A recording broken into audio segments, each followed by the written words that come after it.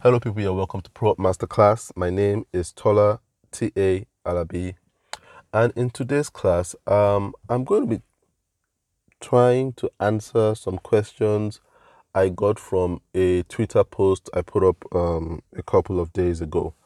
And I'll just read the post out, and I'm going to be answering three questions I got from different people on different platforms. So let me just read the post out. So the post says, one of the most important decisions a man can make is choosing a wife. No matter how hard he works or how big his ambitions, he only becomes the man his wife allows him to be. Now, once I put out this post, and I put it on all my platforms, Instagram, my WhatsApp status, and Facebook, I got a lot of reaction and a lot of people were asking me to explain, and I got quite a number of questions. So I'll start with the explanation, with a brief explanation of what I meant in this post. Now, I realized that a lot of men don't pay good attention to marriage until it's very close. So a lot of men don't prepare for marriage ahead of time. You don't see a lot of teenage boys talking about who they want to get married to. You don't see a lot of people in their early 20s, young men in their early 20s, talking about who they want to get married to. A man starts thinking seriously about marriage maybe late 20s, if at all, early 30s. And then they start thinking about it. And they just see marriage as something that happens when you want to settle down. And this is pretty concerning because marriage is a very serious decision for a man. On the flip side, women prepare for marriage very early on. Before a woman even enters her teenage years, you see a 10-year-old girl already thinking of the kind of man she wants to marry, what she feels her home should be, and things like that. They're very equipped. They buy a lot of books, listen to a lot of lessons, a lot of counseling on that. A lot of, even with the men, a lot of fathers don't talk to their sons about marriage very early. You find a lot of women talking to their daughters about preparing for marriage early. But marriage is a very serious decision for men, that men do not get to understand till they get married how serious this decision called marriage is. And it's very important because the decision affects the trajectory of a man's life. Very seriously, it does. And why I wrote that in that post is a woman allows a man to be who he should be. That means the woman, no matter how hard he works, no matter how great or big his ambition, he only becomes the man that his wife allows him to be. A lot of men might refute this, single men might refute this because we feel, oh, how can a woman allow me? I become the man I want to be. I don't need permission of anybody to become the man I want to be. No, that's not true. That's not true. And any married man will let you know that's not true. That is telling you the truth. Will let you know that's not true. That might be true while you're single. It's definitely not true while you're married. And not true while you're married, whether you love your wife or not. It's not about, oh, you love her so much and she allows you to be. Just by the sheer fact that she is now a part of you will affect how far you go in life and how you're able to focus on the things that are important to you, and will even affect the things that you consider are important to you. And there's a book I once read. It's called The Meaning of Happiness by Alan Watts. It's a really good book. And there's a chapter where it talks about women and men and talks about the weakness of men being so rigid and the strength of women being so flexible. And it compares women to water. And it says women are so strong because of their flexibility, like water. And it says water is one of the strongest things in the world. It can find its way into almost anything. but it never complains about the shape of the thing. It takes the form of the thing, and by taking the form of the thing, it greatly affects the thing. It can destroy the thing from within just by taking its form. And that's why you see if water can enter a house, any house, it wouldn't complain about the corners in the house. No, it should take the form of the corners. And by just staying there, water is not like fire that ravages. Water just sits for a while and it seems like if it's not doing anything. But by staying there, it begins to chip into the corners of the house and can collapse the greatest house just by doing that. So he says that's the strength of women. Women are not rigid. They're not rigid. So they have a strength that he calls the strength of not contending. And he says the wise women have this. They don't contend. And by not contending, they're able to conquer. But he was talking about how even now in this generation, women are beginning to see this strength of not contending as a weakness. So they start to contend for things they really shouldn't contend for. And by contending, they lose their power of flexibility. So women today, the feminist movement is trying to make women like men, to say we must be strong, we must contend, we must fight for our own. And by doing that, they are beginning to lose their influence. It's an amazing book by Alan Watts, The Meaning of Happiness. I recommend to anyone who will take time to read it. So yeah, women can influence a man by this. And the Bible does tell us this too. The very first story in the Bible, the story of creation, Adam and Eve, the man was influenced by the woman. And it says the serpent approached the woman, said the serpent was the craftiest. Now, it wasn't the snake that was the craftiest, it was the spirit behind the snake at that time, which was the spirit of the devil, of Satan. And we must understand that Satan was the wisest angel in heaven at that time, the most beautiful and the wisest. Those were the two qualities he had. A lot of people talk about the beauty of Satan when he was in heaven. But a lot of people forget to talk about he has two major skills. He was the angel of beauty and was the angel of wisdom. It had wisdom. So Satan is incredibly, incredibly wise. And when he came upon the serpent, that wisdom came upon the serpent too. And what did this wisest being that God had made at that time, how did he approach man? He approached man through the woman. That was not foolish. He approached man through the woman because he knew that that woman could influence man greatly. Greatly. He knew that Adam didn't stand a chance once Eve ate that fruit first. So women are highly influential. That's what the Bible tells us. And they can either lead you to do what God wants you to do or lead you to do something that would really destroy your career and your image for life. And there are two characters I look at the Bible to use to illustrate this. There's Abraham. Now, Abraham in the Bible was promised by God he will be the father of all nations. And after a while, Abraham started to lose sight of this promise and tried to help God. And him and his wife started to lose sight. So his wife almost took him off the path, and the same wife put him back on the path.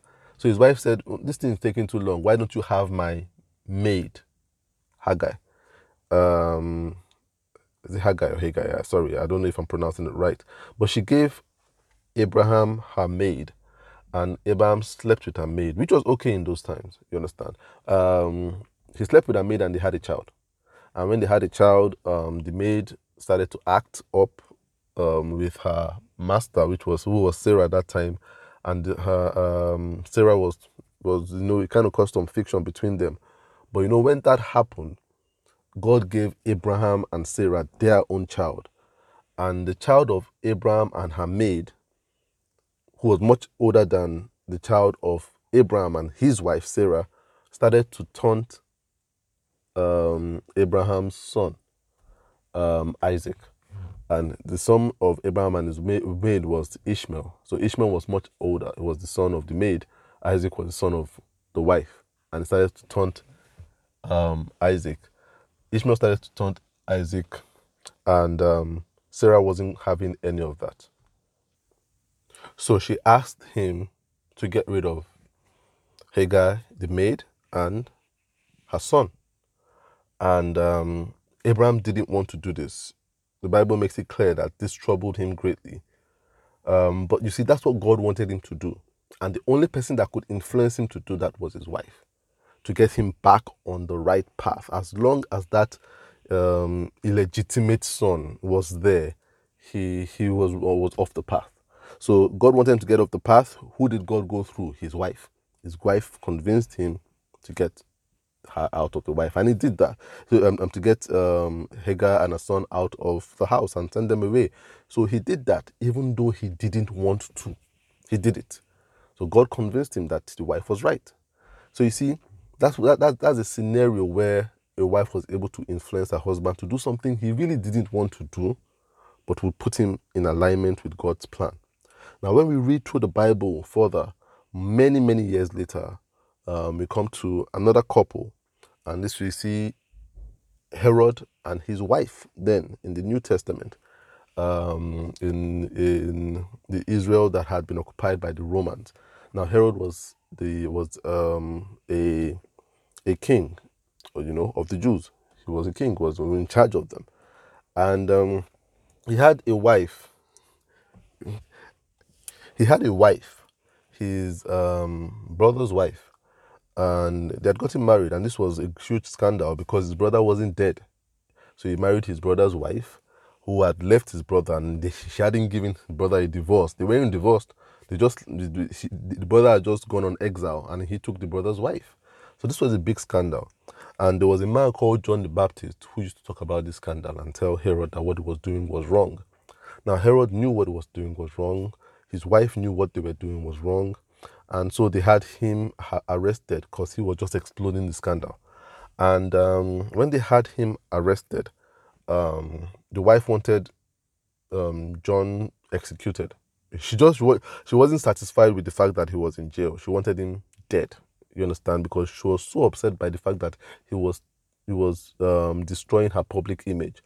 Now, how did she get Herod to kill him? She had appealed to him, but Herod, had a thing for him. You understand? A thing in the sense that he enjoyed listening to John the Baptist, even though he was telling the truth that hurt. He felt he needed that truth in his life. So he didn't want to kill him. But she got him to kill him. And she knew that Herod had a soft spot for her daughter. And she knew what she had to do. And she was able to put all those things in place where she got the daughter to demand that Herod kill John the Baptist. Now, Herod didn't want to kill John the Baptist, but he did. And this was orchestrated by his wife. And that haunted him for the rest of his life and destroyed his public image finally. You understand? That really haunted him, And that was probably the worst mistake, other than taking his brother's wife, that Herod made. And so that's another example of a man that was influenced by his wife to do something he really did not want to do, but he had no option. Immediately his wife has set the ball rolling. So that's just to set a precedence to the fact that women are very influential, especially when they're in the position of a wife. So a man has to be very careful and take it very seriously, the choice of a wife. Very important. Now, the first question I got asked by a friend of mine on WhatsApp was, does this also affect women? Can we switch this around and say women should take this choice of a husband very seriously, because no matter how hard she works or whatever her ambitions are, she only becomes the woman her husband allows her to be? To an extent, yes. It's important for a woman to take the choice of her spouse seriously. However, it's not as important as it is for a man. If you are going to look at what you are going to achieve, it's not as important. And it's funny that women prepare more, but then a woman can go on to be what she wants to be in spite of the character of her husband. That's the reality. It doesn't throw them off that much as it does the men. So you can't flip it on its side. It's important for each person to get married to the person, the love that aligns with their values and things like that. But a woman can still achieve a lot without the support of a man. It's very hard for a man to achieve that much and be the person he's meant to be without the support of a woman. But it's very easy for a woman. It's easier, let me put it, for a woman. You can't flip it because we are more influenced by women than women are influenced by men. And so when you look at both stories, the story of Eve did not need the permission of Adam to make that decision. She didn't need the influence of Adam. She didn't see Adam eat it too before she ate it. She kind of took her destiny in her own hands. She made the decision without seeing somebody else make that decision. She didn't need any social validation. She validated herself. So she didn't do it for the man, she did it for herself. And it's a character that women have that men do not have. And that's why they are a very strong force. We must realize that the world literally rotates around women. That's the truth. And that's why I tell people that do business, if you can appeal to the female folk, you have a very strong business. If you can appeal to the female folk. If you can. If you are doing a business that appeals to women, you already have a very strong business model. Just by that virtue. That you appeal to women. And I'll tell you why. Because everybody does it for women. The men do it for the women do it for the women. The women don't do it for the men. The men do it for the women. And I'll put it this way. When a man dresses well and buys good clothes and dresses well and wears good perfume, a lot of times he's doing it to think the validation of a woman means more to him than the validation of a man. So if a man says, you're looking good, you're smelling good, that's good. It raises his esteem a little bit. But if he goes out and a woman says it raises his esteem a lot. Men do it for the woman. So a man will go back and buy that perfume. If one woman tells him, if he has 2 perfumes, and one perfume he uses, and 100 men tell him, you smell so good, and another perfume he uses, and only one woman tells him he smells good, if you were to go back and refill one, it will refill the one that one woman told him it smells so good, not the one that 100 men told him it smells so good. You understand? Even if 1,000 men told him it felt so good, it doesn't compare to that one woman that tells him that other perfume makes him smell better. So we do it for the women. Women also do it for the women. Don't ever get it confused. If a woman should buy a perfume and 100 men should tell her she smells so good, and 2 women should tell her she smells so good in another one, she will go for the one that the 2 women tell her. The one that 2 women say, wow, what are you using? This perfume is incredible. They do it for the women too. Women like to win over other women. That's why infidelity is such a grievous thing for women. That another woman won over her torments her seriously. It's not the fact that the man went out. It's that another woman won over her. So men do it for the women. Women do it for the women. Women are so powerful. That's why in the story of Saul and David, what really tormented Saul was the song the women sang. See, he didn't pay attention to the soldiers. I'm sure the soldiers respected David too, and they cheered him. Oh, this man really killed this giant, Goliath. And how did he do it? This is such an awesome feat. You understand? A lot of soldiers must have been hailing him. But that didn't torment Saul. What tormented Saul was the fact that the woman sang that he Saul killed thousands and David had killed 10,000. That song by the woman was a problem. His image in the eyes of the women. So men do it for women. Women do it for women. And that's why when you look at people that commit crime, it's easier for a man to steal to impress a woman than to steal to oppress his fellow man. A man would steal money to get things to impress a woman. But he won't steal money to make his fellow guy feel like he's higher than him in status. That's not so important to us as men. But that we will steal stuff to get things, cars, shoes, watches, position that makes us more attractive to women. So we'll steal to impress a woman, but a man would rarely steal to oppress his fellow man. Now, on the flip side, a woman would hardly steal to impress a man. A woman will not steal to impress a man. To impress a man that she's in a relationship with, no, she wouldn't steal to impress him. She impresses him by the fact that she's a woman already, so she wouldn't do anything extra to try to impress him that would lead her to steal. And that's why a lot of times it might seem like women in public office might work better because they wouldn't steal to impress a side guy. You understand? Like a man would steal to impress a side chick. You understand? You would steal. That's why a lot of politicians steal. If you look at the core of it, it's to impress a woman, to get a woman. You understand? So they'll steal to buy a car, steal to buy a house, but a woman won't do that. Won't particularly do that. More men would do that than women would do that. There might be the odd woman that would do that. But before you find the odd woman, you would have found like thousands of men that have done that.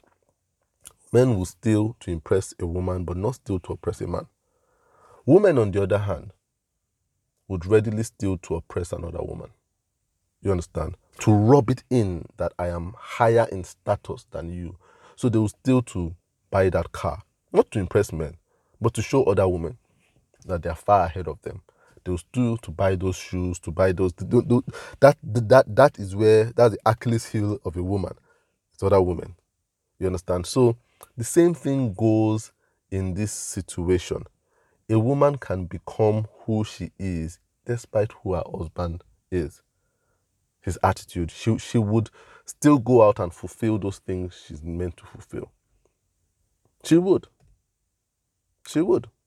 That's why you would see a woman who might have lost her husband and things like that. She will still raise her kids and still rise up in society, you understand, and still. But a man who has lost his wife, a lot of times needs to get another woman in his life. Because a man needs a woman's validation to keep him going. A woman might not marry again, and she still keeps going, raise the kids, that goes up the rank at work and still achieves great things. That's why a separation, a lot of times, might affect a man in achieving than it might affect a woman. The only thing might be financial capacity. But if they are both in a place where they both have financial capacity, a woman will go out and even become stronger after she has left her husband. But a man would need somebody else in that house to balance, because then distraction has come in. So he's distracted by what he's going to eat, what he's going to wear, how the school kids are going to do. That's not a distraction for women. She's able to still get on with activities with those things, because those things have become a part of her life. So they don't distract her, even career-wise. So no, you can't flip the table. And that's why men must take it very seriously, because you need this person to help you become who you desire to be. Now, the second question I got was from someone on Facebook who asked, then does a man need to marry? It's not just better not to get married so that you can achieve all the things you want to achieve? Just don't get married. Is marriage that important, since it's now up to the person you marry to allow you to be who you want to be? And a lot of guys struggled with that. Now, we struggle with that because we're not sure of our choices, and I'll come to our choice very soon, how we make our choices. But is the other option not to even get married at all, so that there is nobody dictating how far you get?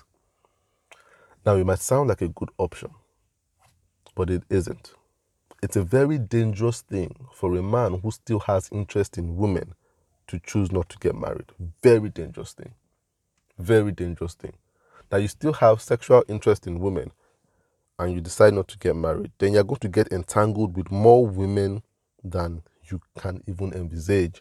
And there's going to be more stress on you because the woman wants to get married. And then you're going to deal with pressure of women saying that you should commit, and that in itself is a distraction.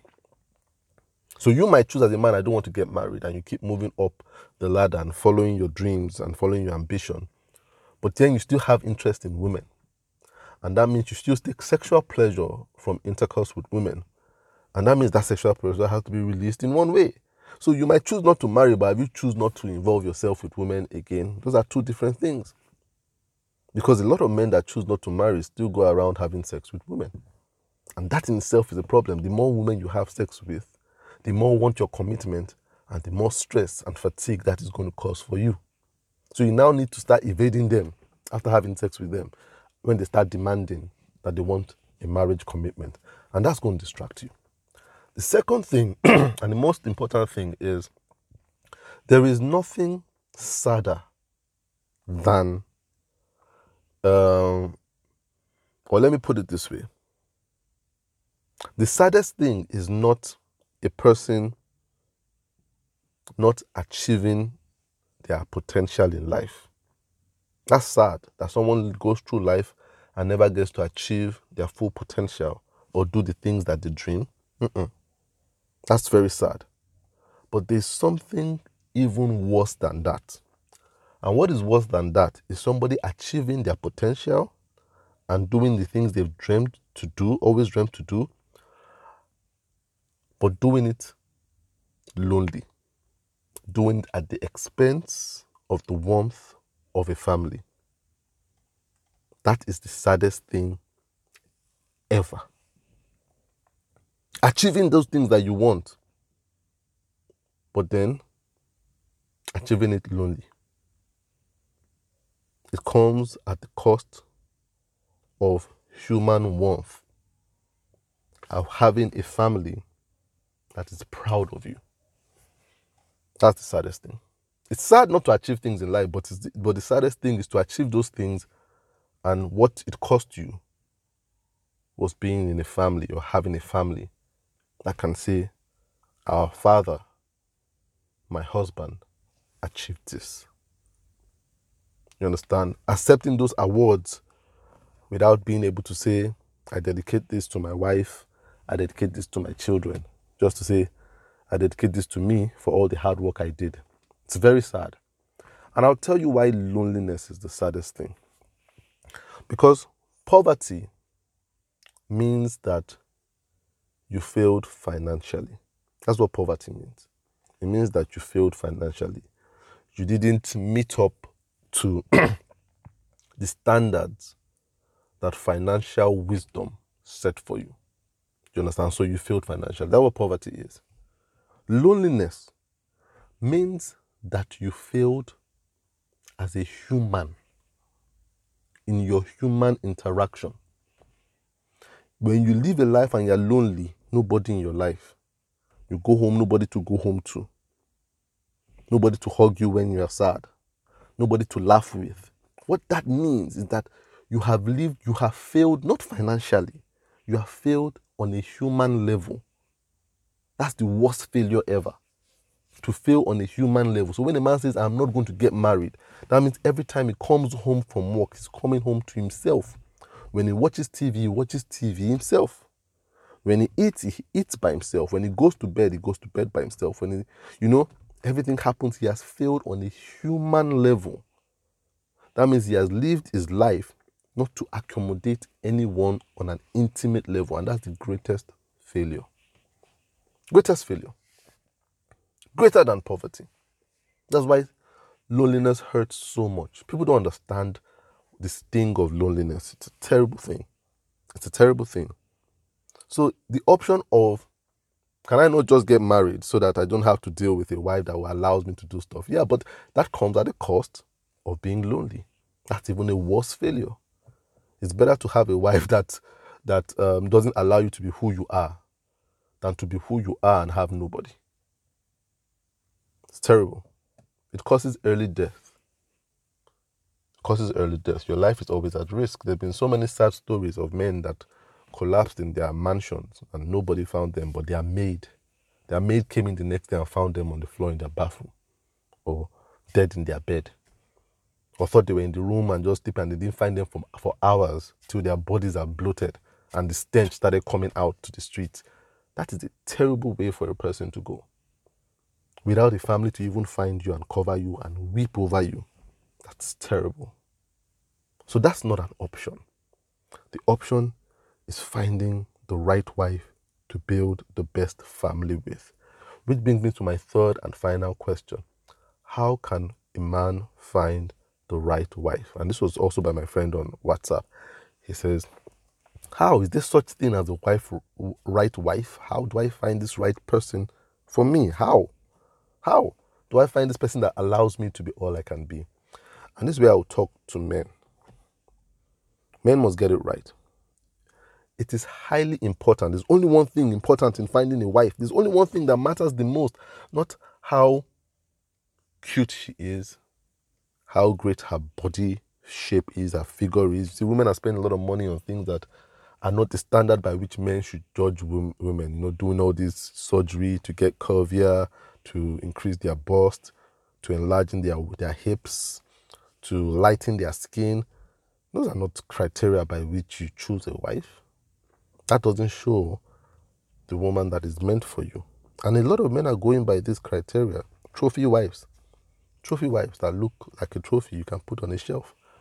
It's not by that. It's not by a level of education, her intelligence, not really by her spirituality, how hard she prays. No, those are not the most important things. All these things are good. Even the physical attraction is good. But the most important thing a man needs to do before getting married is to find his assignment. A young man must find his assignment in God early. And that means a young man must get to know God. It's very important. Very important. A lot of young men put off knowing God. If you have knowing God, you can't choose a good wife. Because you must know what God wants you to do with your life. Even if it's not crystal clear, you have a foggy idea. It's better than someone that has no idea. So a lot of young men spend their youth working hard. You understand? Rising up a job, the corporate ladder. You understand? Building a business. But then they've not stopped to really ask God, is this what you want me to be doing in my life? Should I be working in this organization even though I'm rising up and getting 7 figures, 8 figures, traveling the world? I got a big apartment, great cars, fast cars. You understand? You must ask God, is this what you want for my life? Some guys are busy building businesses, and the businesses are doing so well and they're putting their energy into it because they feel those things are the things that need to be put in place before you find a wife. And they don't stop to ask God, do you really want me to be doing? Is this the business you want me to be doing? Do you want me to be doing business at all? Is this what I should be doing? If a man doesn't know what he should be doing, he cannot choose his wife. Because the standard for choosing the right wife is the wife that aligns with your God-given assignment. That is the wife that will allow you to be who you ought to be. A wife that aligns with your God-given assignment. The problem is a lot of guys do not care about what their God-given assignments are till they're in their 40s or in their 50s. Their men start looking for meaning and looking for God. After they've looked for alcohol, drugs, money, women, all those things will lead you away from God.